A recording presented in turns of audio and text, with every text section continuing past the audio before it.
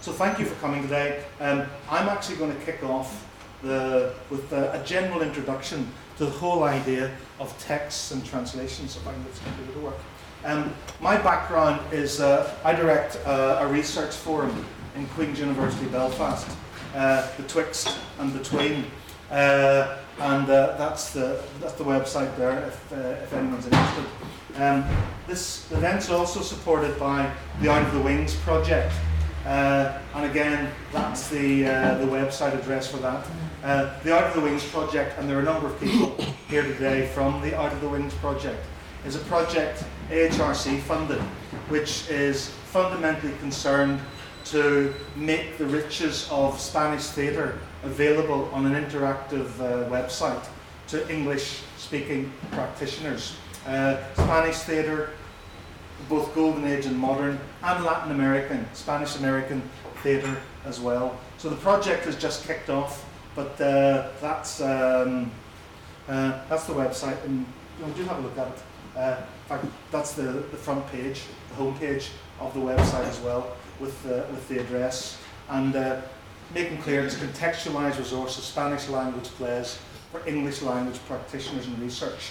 Our central concern, as I said before, is to bridge this gap between practitioners, professional practitioners, and academics, so that we're all working with versions of plays, and we're all working in spaces that are fit for purpose for these plays. I also like to thank Oberon Books. They've published both of the plays you'll see today, The House of Bernard Alba and Play Without a Title. The book will be on sale at some point in the theatre today, and a special price of £5. You know I don't get any royalties. The sales won't be enough for that. But that book will be on sale today as well. The whole idea of this symposium today is to explore the many Lorcas, not one Lorca, but the many Lorcas that the act of translation opens up. Now, the many Lorcas can take a number of forms. Some of you may have seen this photograph before. This is a photograph that records a moment which is astonishing in theatre history. It's almost unique.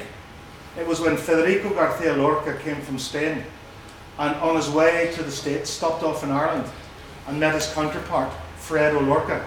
And as you can see, the only difference between them is the culture-specific item, for those of you that are translation studies scholars, of one drinks red wine and one drinks pints of stout. In fact, Lorca, the Spanish Lorca, was horrified at the amount of alcohol that his Irish counterpart was consuming. So very often, of course, the serious point of the picture is that very often we tend to think that the different faces of a writer merely occur through choices of location. We can set Lorca in Spain, and we can set Lorca in Ireland very, very frequently.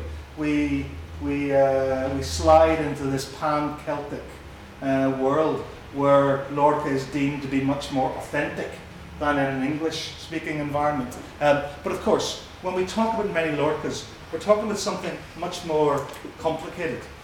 We're talking about the very act of performance itself. Can people read that from the back? I saw a hand going up there, I'm not sure in desperation or in acknowledgement. Marvin Carlson, the physical surroundings of performance never act as a totally neutral filter or frame. They are themselves always culturally encoded and have always, sometimes blatantly, sometimes subtly, contributed to the perception of performance. So that when we perform a Lorca or any other play, the performance in which that play takes place is also a way of understanding the new potentials for relationships, for meaning, that are in that play. It was actually Einstein, which is a very good quotation, quotation. It was Einstein who said that when we study any object, we also have to study it from the perspective of the relativity of the frame in which that object is encased. So In a way, to talk about Lorca without talking about the frame of performance is to abstract Lorca from those very important relationships that theatre creates. Translation, above all else, is about creating difference. It's about being aware of difference.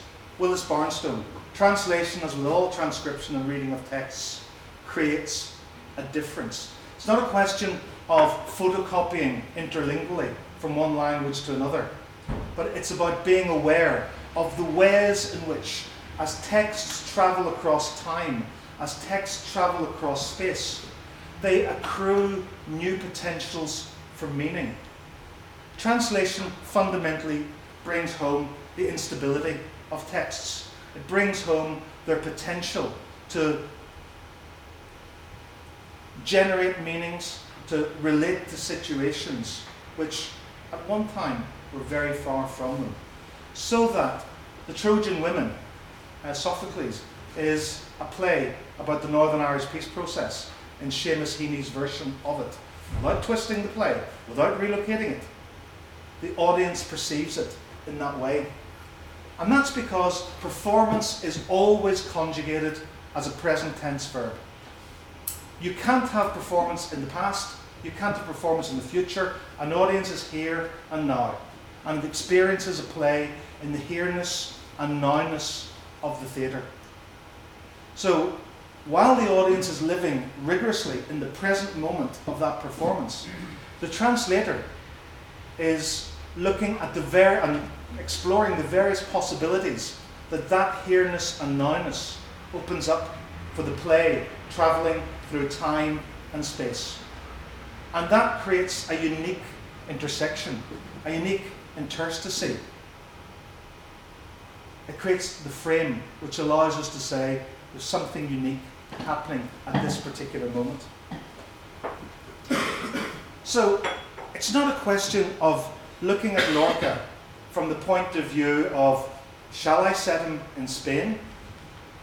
Shall I do a Fredo Lorca, Begara and Bejaber's job on him? Where am I going to set? It's not a question of location or relocation. There are issues that we can look at there. But fundamentally, with Lorca, it's a question of keeping Lorca's language alive for a particular performance and for a particular style of performance. Unfortunately, there are many theatre directors, some actors as well, have developed this sense of a reified Lorcaean language, a language that becomes objectified as passionate, full of particular style of imagery. As we begin to stultify Lorca's language, as we begin to translate Lorca in the same way again and again and again, the players lose their capacity genuinely to move, to provoke and to shock. And the spectator of the English language plays is delivered into a world of remorseless cultural pastiche. If they're set in Spain, they are delivered through a language of flamenco, frantic hand clapping, the strumming of guitars, shouts of olé, which, as I've said before, would be the equivalent of a Spanish theatre company setting Macbeth to shouts of Hootsman. It would be simple cultural pastiche. It's ventriloquized passions. We need to keep Lorca's language alive every time we translate. One of my favourite writers at the moment is Michel de Certeau. Writes with all of the intellectual insight of the Jesuit that he is. Wonderful, wonderful writer. Michel de Certeau says, in translation, to attempt to freeze the language of the original inhibits our capacity, in the words of Michel de Certeau, referring to museum-bound art in general. It inhibits our capacity to wonder what made it possible, to seek, in passing over its landscape, traces of the movement that formed it, to discover within it histories supposedly led to rest. If translation is an activity which is inevitably haunted by the difference between languages, if translation is an activity that inevitably straddles the ever-changing borderlines between cultures, it also is an opportunity to look at a text and try and restore something of its freshness to it. To try and restore something of its original purchase on the audience of the original time. Alfred Gell talks about cultural utility. He says, this idea of utility is of added importance in performance art such as theatre. Any cultural artifact may be read as an exteriorization of artistic identity, a place where agency stops and assumes visible form. In other words, the particularity, for example, of a theatre text is inseparable from the way in which that text exteriorizes or performs the artistic project of its author. So when we translate The House of Bernard Alba, or any other Lorca play, what is it we're actually translating? And what it seems to me what we should be doing is not looking solely at the words, but looking at how the words functioned within a particular social and cultural environment at the time, and trying then to recreate that cultural utility now. And the other possibility in translation, because what I don't want to do is be prescriptive here, the other possibility that translation gives us is to, yesterday was Halloween, so let's talk about ghosts. The other possibility is to begin to bring back to life some of the ghosts that are lurking in these texts. Lorca now has become reified as the king of Spanish passion. The Spanish passion of Lorca, if we don't exoticize it through the distancing of the flamenco world, if we, Paul Binding in his book, Paul's talking later on, quotes this marvellous saying from Stephen Spender, who talks about Lorca's grammar of images. And Lorca's grammar of images is routinely reduced by directors and actors to the simple adjectival appeal of an Andalusian tourist guide. It loses the vitality of the play. It loses what the play can do in the most powerful way at all. Not give us an insight into a world of flamenco and of Spanish passions. And God protect us from blending. One of the most overused ideas that that people try and bring to Lorca's theatre. But instead, what we can do is to begin to think about the different layers that went into Lorca's play in the original moment, and to begin to try and recreate some of those layers, to give life to those old ghosts. Writing at a time of increasing social and political polarization, Lorca's theatre becomes, above all else, a site of cultural resistance to the simplistic politics of denial, of negation, of opprobrium. It's a theatre which, in the phrase of Paul Valéry, a poet of whom Lorca was tremendously fond, it's a theatre which, above all else, encourages us to name that which has no name. A theatre which talks of the choses absentes, the things which are absent from us, the things that we do not have.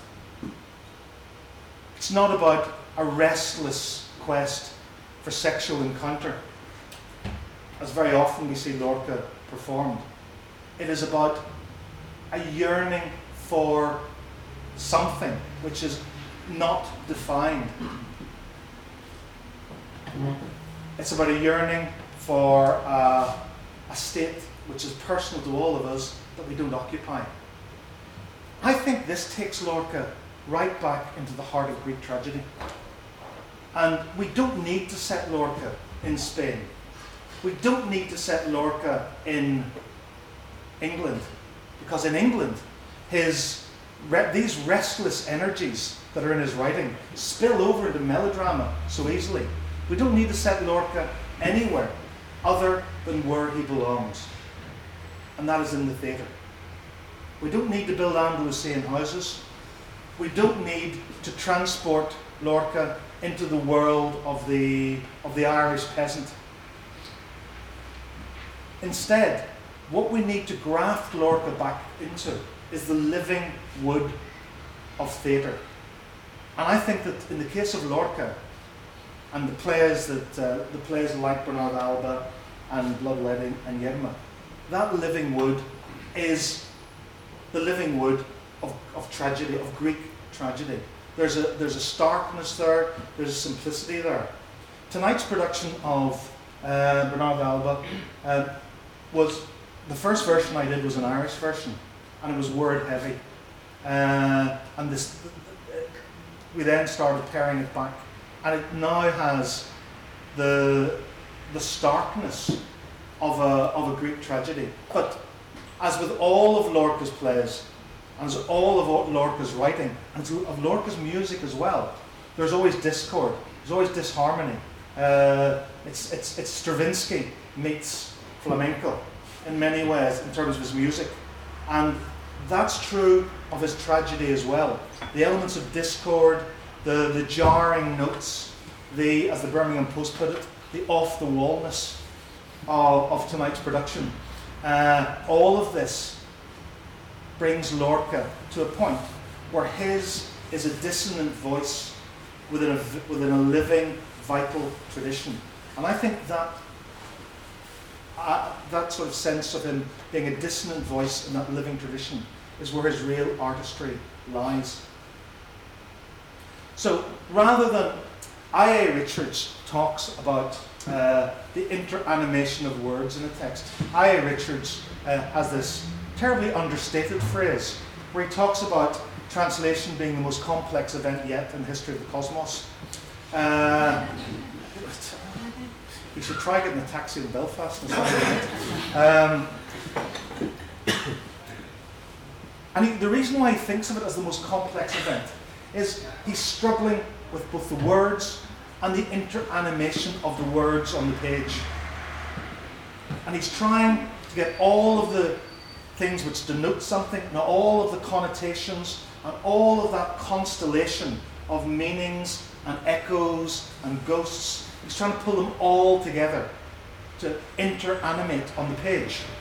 But of course, in theatre, where interanimation occurs is in the auditorium, between the stage and the audience.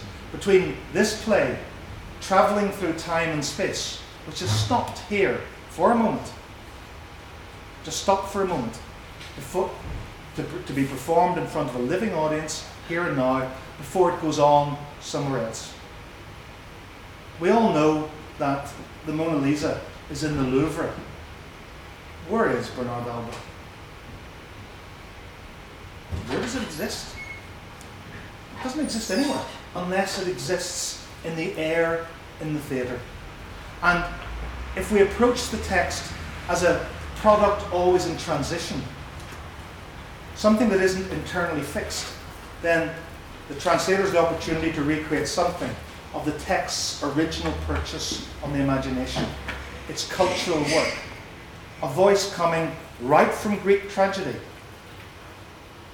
stopping, exteriorized through Lorca's identity, through the specific context of Lorca's world, but keeping on moving as well. Then we maybe can do something about play's utility. Let me just finish by looking at an opening scene from Bodas de Sangre, Blood Wedding.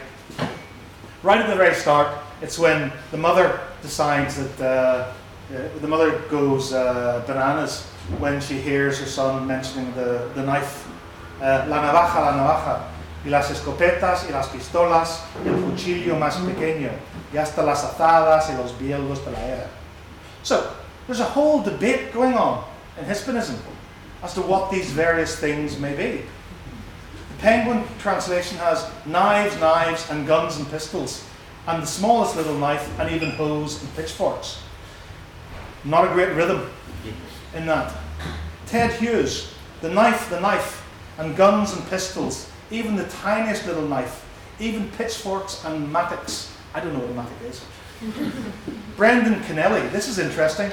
Brendan Kennelly did his version at the time of the Northern Irish peace process, and at the very end of the play, he wants to get out of this haunted place.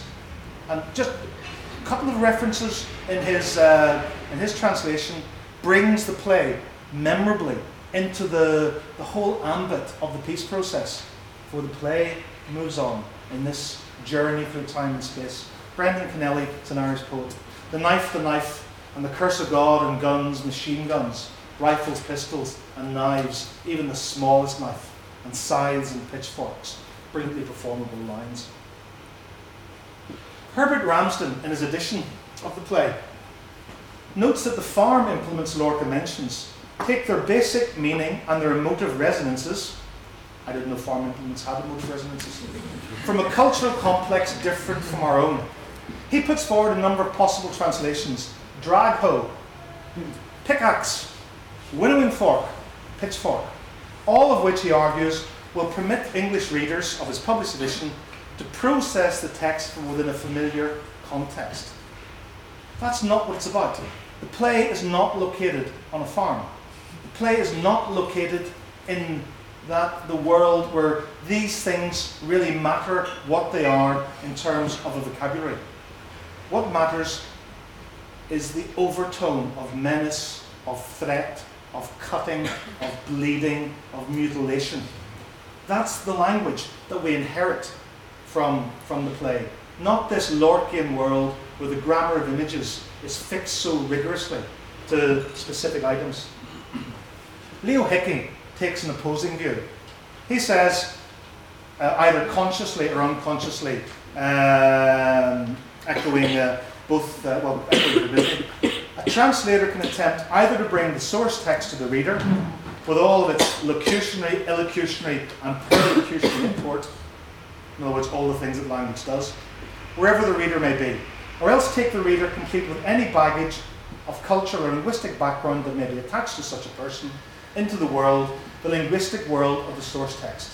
And I'm suggesting that perhaps in the case of these three plays, the tactic of taking the reader into the source text world should be considered. In other words, make these farm implements sound as Spanish as possible. Now, if translation engages in that sort of essentialist view of what source worlds and target worlds are, we need to think about the ethics of that. Because translation is also alive with the political way in which we engage with the other. Dialectics of otherness are at the heart of the translation process. But in terms of making something work in the theatre, then drag hose, mattocks, don't do it for me. They don't take me to Spain. They don't take me to a farm in England or Ireland or a ranch or whatever you want to call it. They simply confuse me. And when you start to confuse, we need to be realistic about what an audience does in the theatre. An audience doesn't sit engrossed in a play.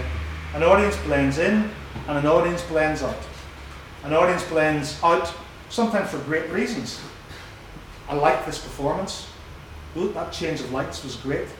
You blend out for bad reasons. Somebody beside you is opening a bag of Revels. Somebody beside you is talking, and you blend out.